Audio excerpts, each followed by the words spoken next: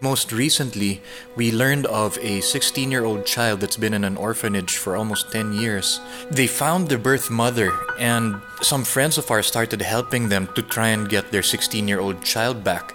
But the government didn't allow them to because of damage in their home. We found out that there was a problem with their roof. When we get that fixed, they can have themselves assessed by our government, and assuming they pass, this 16-year-old will now belong back to his family. It would have been a lot cheaper if somebody just fixed their roof than put the kid in an orphanage for almost 10 years. Real estate space, utilities, food, plus all the trauma, right? Welcome to the Mindshift podcast. I'm Krish Kandaya. Around the world, there are around 5.4 million children in orphanages.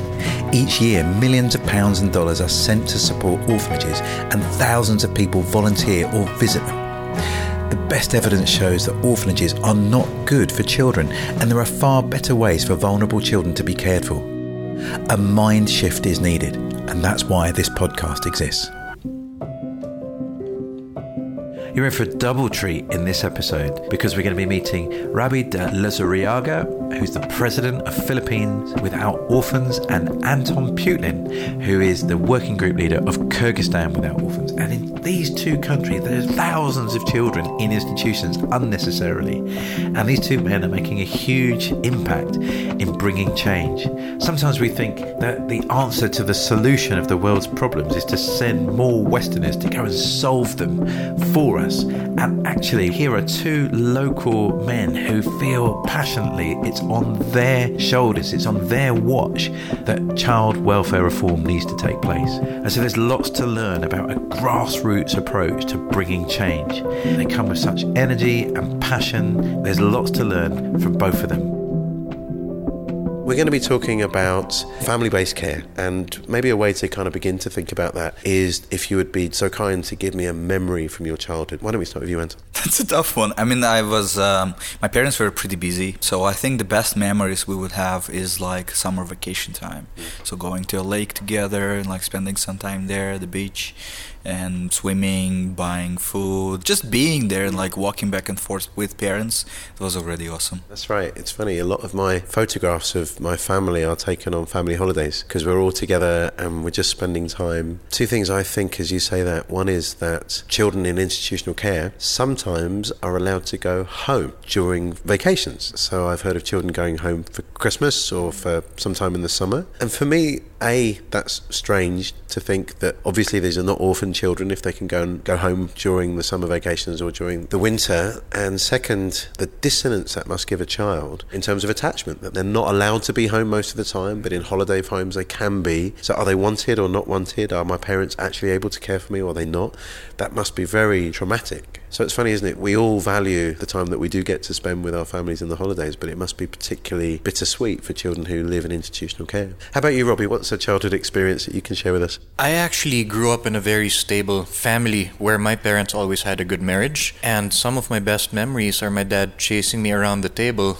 Not because he was angry, but because we were having fun. He liked to tickle me and give me hugs, and I'd always run because I didn't want to get tickled by my gigantic father. So yeah, I had fun memories of that.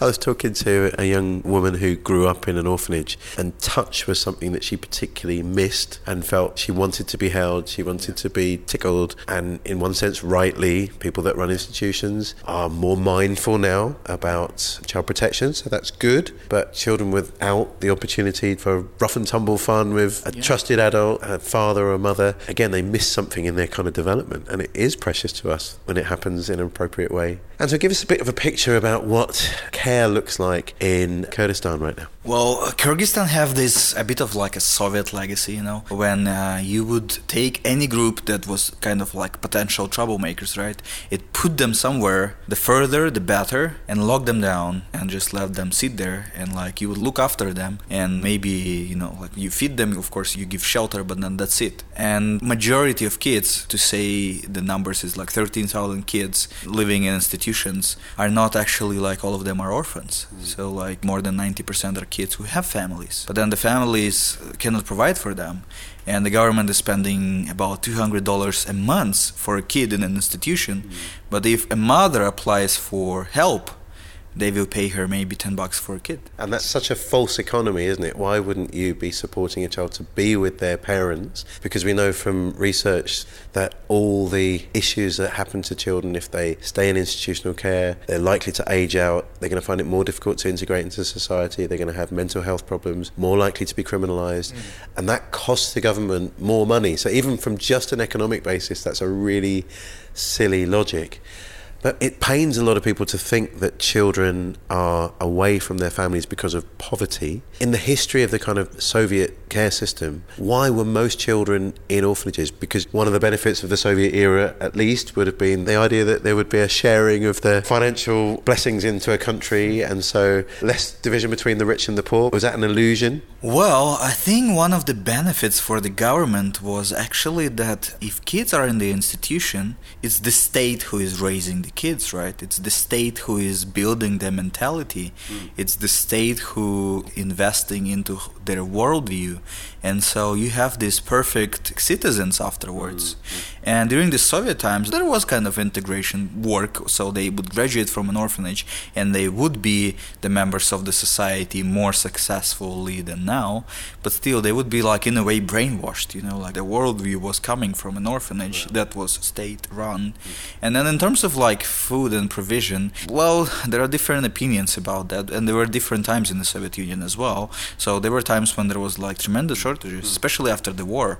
And so big amount of orphans, less food to feed them. And it was tough sometimes. So help me understand this. So during the Soviet times, children were in orphanages. They were genuine orphans. Both parents were dead. All their aunties, uncles gone. There was no one in a family that could care for them. It wasn't poverty that was driving children into orphanages? Or was it a deliberate punishment? Were children taken away from their parents to be indoctrinated because their parents might have been deemed unacceptable to the state? Was it that way round? I've heard of orphanages in the Ukraine, for example, where it tended to be children with disabilities or learning difficulties were taken away from parents because they were deemed unable to be brought up by the parents and shipped away. Because I'm interested in the history. I know today it's different because different factors maybe drive, but the system was set up during communism.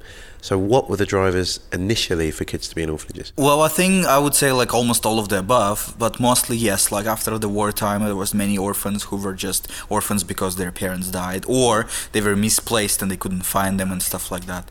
But then later on and before the war as well, yes, you're right, there were many people who were deemed as like enemies of the state, so they would be sent somewhere in the camps somewhere in Siberia and then their kids would end up in the orphanage. And again, as I said before, the thinking behind this was that the state then will be raising them into like what they deemed to be like normal citizens. Very interesting. Now, I imagine the situation is very different in the Philippines, and I'm interested in the contrast because some people think there is a magic bullet that if we just do something the same everywhere, you know, if there's a kind of McDonald's franchise in terms of caring for vulnerable children, we can just export that globally.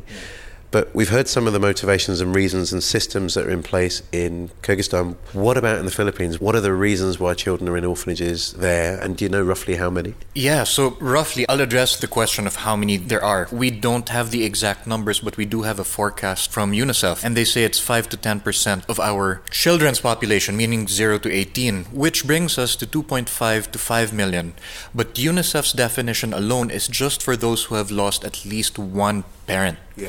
Now, to give you an idea, in our capital alone, we have 17 cities. And in one of those cities, we have 1.8 million children in the streets. And they are not technically defined as orphans because they're defined as street children. And then there are several other definitions of what's abandoned, what's neglected. So if you add all of that, it's really several million. And in the West, we've seen a lot of pictures of children picking rubbish off of the rubbish tips, trying to get aluminium or other recyclable material to earn a living. Is that still a reality? It is still a reality, but it's in concentrated areas. Now, in the last 10 years that I've been doing this, the major cause in the beginning when I started off was more related to poverty. Now, unfortunately, the reason for orphanhood is more along the lines of alcohol, sexual abuse, and drugs. Yeah, and the children have had to be taken away. So there seems to be a couple of things there. So one is that the street children are on the streets sometimes because of abandonment or neglect. Are some of those street children going home at night after spending time on the streets, or are they living and sleeping on the streets the whole time? They do live and sleep on the streets along with their parents. Some of them are able to go home, but it's also their parents that send them out to go and beg. So that's a poverty factor. Yeah. But then you're saying some children have been removed from their parents because of sexual abuse and violence and neglect. Where do those children get put by the state? They get put in orphanages very quickly. There are government-run orphanages and there are also privately run orphanages. Yeah. And do you know the breakdown? Are like most of the orphanages in the Philippines run by the government, or most of them run by separate entities? Most are run by churches, actually, Christian organizations. Now, what you'd find interesting, Krish, what I discovered was that the cost of putting one child in an orphanage from the age of around 2 to 18 is more expensive than getting 24 children adopted in the Philippines. Wow, crazy, crazy, crazy. So there's very different factors here. This is a really good contrast, actually, because in post-Soviet countries, the state seems to be running the system. Whether well or not, the state is running the system. So if you can engage the state, you can see great change. I've seen that happen in places like China, where there's been huge amounts of working with the government, and once the government decides something, things happen because there's more control. While in somewhere like Uganda, it seems more like the Philippines, where most of the orphanages are run independently, often by churches. Some of them register their children, some of them don't. Some of them have great policies, some of them don't. Yep. So it's a bit like the Wild West and everyone's kind of doing their own thing. So again, the idea that the solution that's going to work in Kyrgyzstan is going to be the right solution to work in the Philippines is really unlikely. But I'd love to know what you're doing. You know, what's your strategy? What are you trying to do, and where are you seeing some encouraging progress? Do you want to go first, Robbie? We've really broken down our efforts into two different portions. Number one, there has to be prevention, because majority of the issues that we're facing, over 90%, can be prevented. But most of the pain and damage we're experiencing is on the fixing, the curing side. So we also have initiatives for that. So I'll start off with the more painful part. We really, as much as possible, we try to put children back into their families when possible, if let's say the perpetrators or the main issues are not with the parents. Like most recently, we learned of a 16-year-old child that's been in an orphanage for almost 10 years, and they found the birth mother and her other children, and some friends of ours started helping them to try and get their 16-year-old child back. But the government didn't allow them to because of damage in their home. So we assessed it and we found out that there was a problem with their roof. So now we're getting it fixed. And when we get that fixed, they can have themselves assessed by our government. And assuming they pass, this 16-year-old will now belong back to his family. And I'm guessing the amount of money to fix the roof was not a great deal of money, but it makes a huge impact to that family, and this child's life will be radically different. Yeah, it's just a couple of cups of Starbucks, you know what I mean? And it fixes your problem, right? Yeah. It would have been a lot cheaper if somebody just fixed their roof than put the kid in an orphanage for almost 10 years. Real estate space, utilities, food, and so many other things, plus all the trauma, right, that needs to get fixed. It's so helpful you're bringing your kind of entrepreneurial brain to fix the problem. And obviously, as a Filipino yourself, to be able to walk alongside people and hear what they need. Often when Westerners get involved, and sadly when churches get involved, we don't bother listening. And we dream up a solution, and then we impose it on people without doing adequate research. Yes, actually I can tell you that most of the problems we deal with are illusions, I guess, of people who don't understand the true context. A lot of them could be foreign churches. Some of them could be very well-off Filipinos who just think they know what the problem is, but they've never really spent time to go in there and spend enough time. They can show up and give clothes and food, but that doesn't get you to know the child. And it's really hard because at one level, it's good people want to be generous, it's good people want to give, but I guess the challenge has got to be, in my head, to be child-centered rather than donor-centered. Is this making me feel good? Am I getting some glory? Am I getting to take a great selfie? Am I feeling better about myself? Rather than, okay, let's listen to the needs of the child. Let's understand their environment so that we can say, okay, this isn't going to be quite as flashy or as exciting, but the impact's going to be better. Surely that's got to be our main priority. How about you, Anton? What's going on in Kyrgyzstan? What can you see in terms of progress? I'm really glad what you just said. Seriously, like, sometimes we just focus on the, like, how what will look better, but not what will help, really. And our work is two ways. One way is from the government, as you guessed, and it's a long journey. It's a journey of partnership and fighting sometimes, especially fighting corruption, and like we have laws that are not working. And that's part of our job. And another part is actually going out there and finding people who are living in the communities and already want to care for their communities. And we believe that it's usually local faith communities. So what we really do is we're trying to bring the expertise and programs and knowledge and whatever else we have among nonprofits, and most of them are located in the capital and connected with international partners, and bring it as a resource for local faith-based communities so they can choose what they need to strengthen the community around them. So that we seem to be working very well. And another thing that is connected to your previous comment is that we try to connect donors who are willing to help, not directly to the orphanages or like to the community, but actually through people who are doing the work there.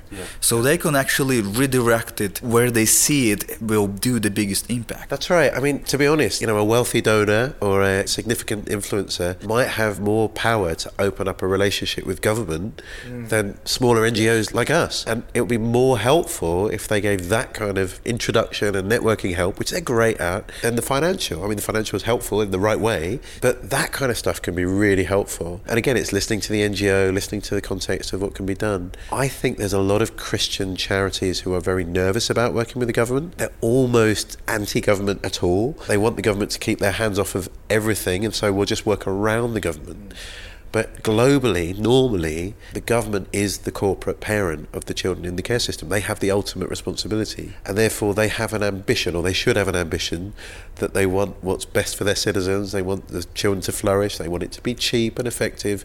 And if we can come alongside and say, look, we actually want some of the same things, is there a way that we can partner? In our context in the UK, we're in a more secularised situation than many parts of the world, and there can be a bit of suspicion about faith communities coming to help because they think that we're just going to try and brainwash the children like the Soviet bloc were trying to do with children in the care system. They think that's what we're going to do. And to be honest, sometimes that does look like what Christians want to do. We want the kids to be away from their parents, so we have unfettered access to helping them discover the Christian faith. So there's some suspicion there, but there's also suspicion back from the church. So if we can begin to broker a better relationship, what we found in the UK is if we can show we've got a solution to the problem that they have, then, well, they come to us. And they kind of don't care about our ideology because they care about solutions. So if that worked as a bridge for us, I imagine it might be helpful in other places. And in terms of, let's talk about faith communities just for a minute, and then I know we've got to run. What are some of the challenges you're facing in terms of activating the faith community on these issues? Why aren't every church in the world reading the same bits of the Bible that you guys find obvious about caring for the orphan and the widow and the vulnerable?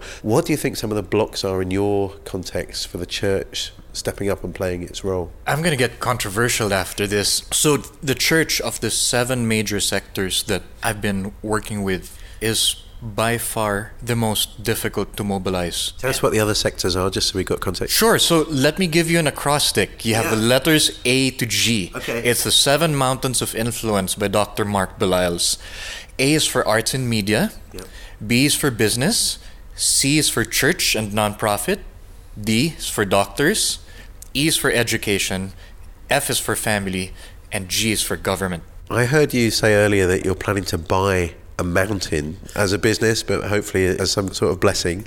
Are you going to buy 7 mountains eventually? Is that the plan? That's what I'd love to do.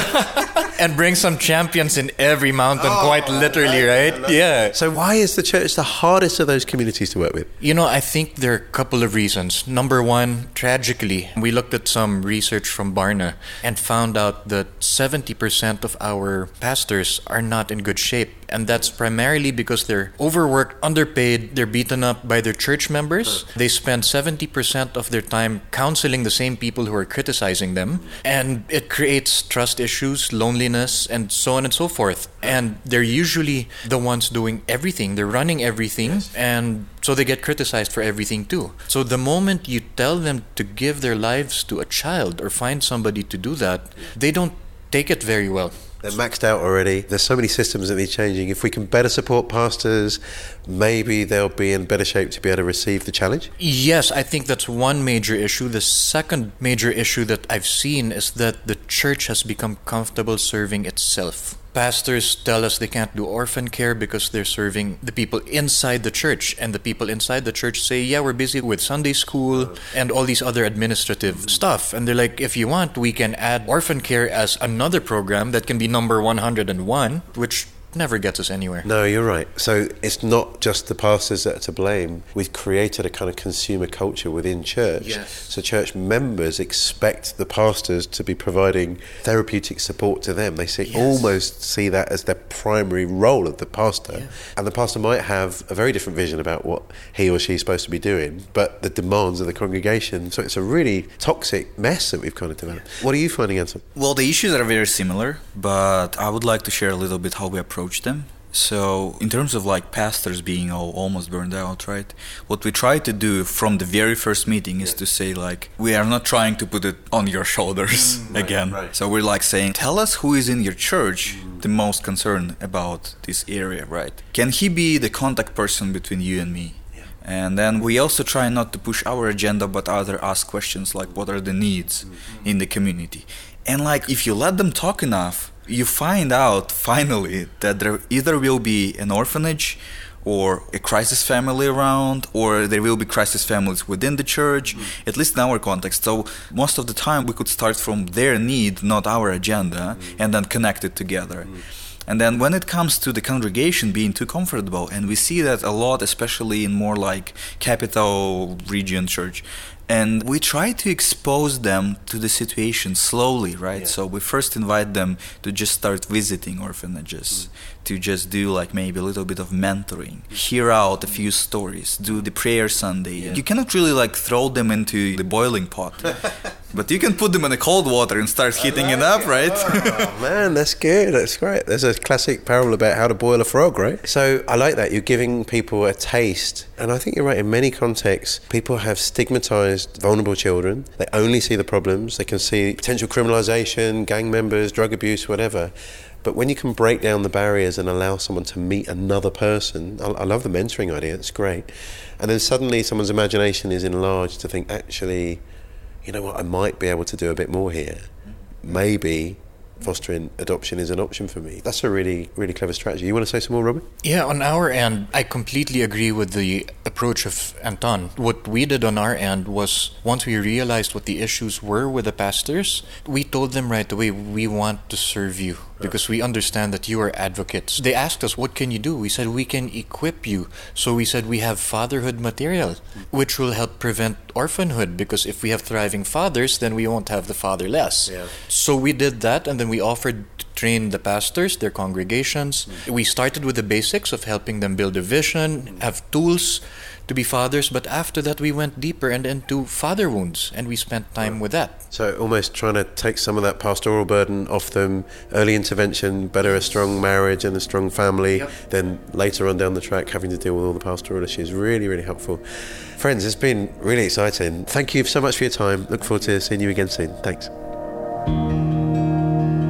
I love both Anton and Rabbi's passion. I love the way that Robbie feels particularly called to stir up and equip pastors to build thriving fathers who can then combat fatherlessness. What a great vision. And similarly with Anton, worried about those kind of burnt out pastors who've got passionate about this issue but then kind of run out of energy. What is it going to take for you and I to play our role from the resources that we've got in order to make an impact for these most vulnerable of children? One first step that you can take is going to the homecomingproject.org website and joining our learning journey and making sure that you're as skilled as you can be to fight, advocate, speak up on behalf of the vulnerable children that are in orphanages around the world. Tune in to the next episode of the Mindshift podcast. You're going to love it.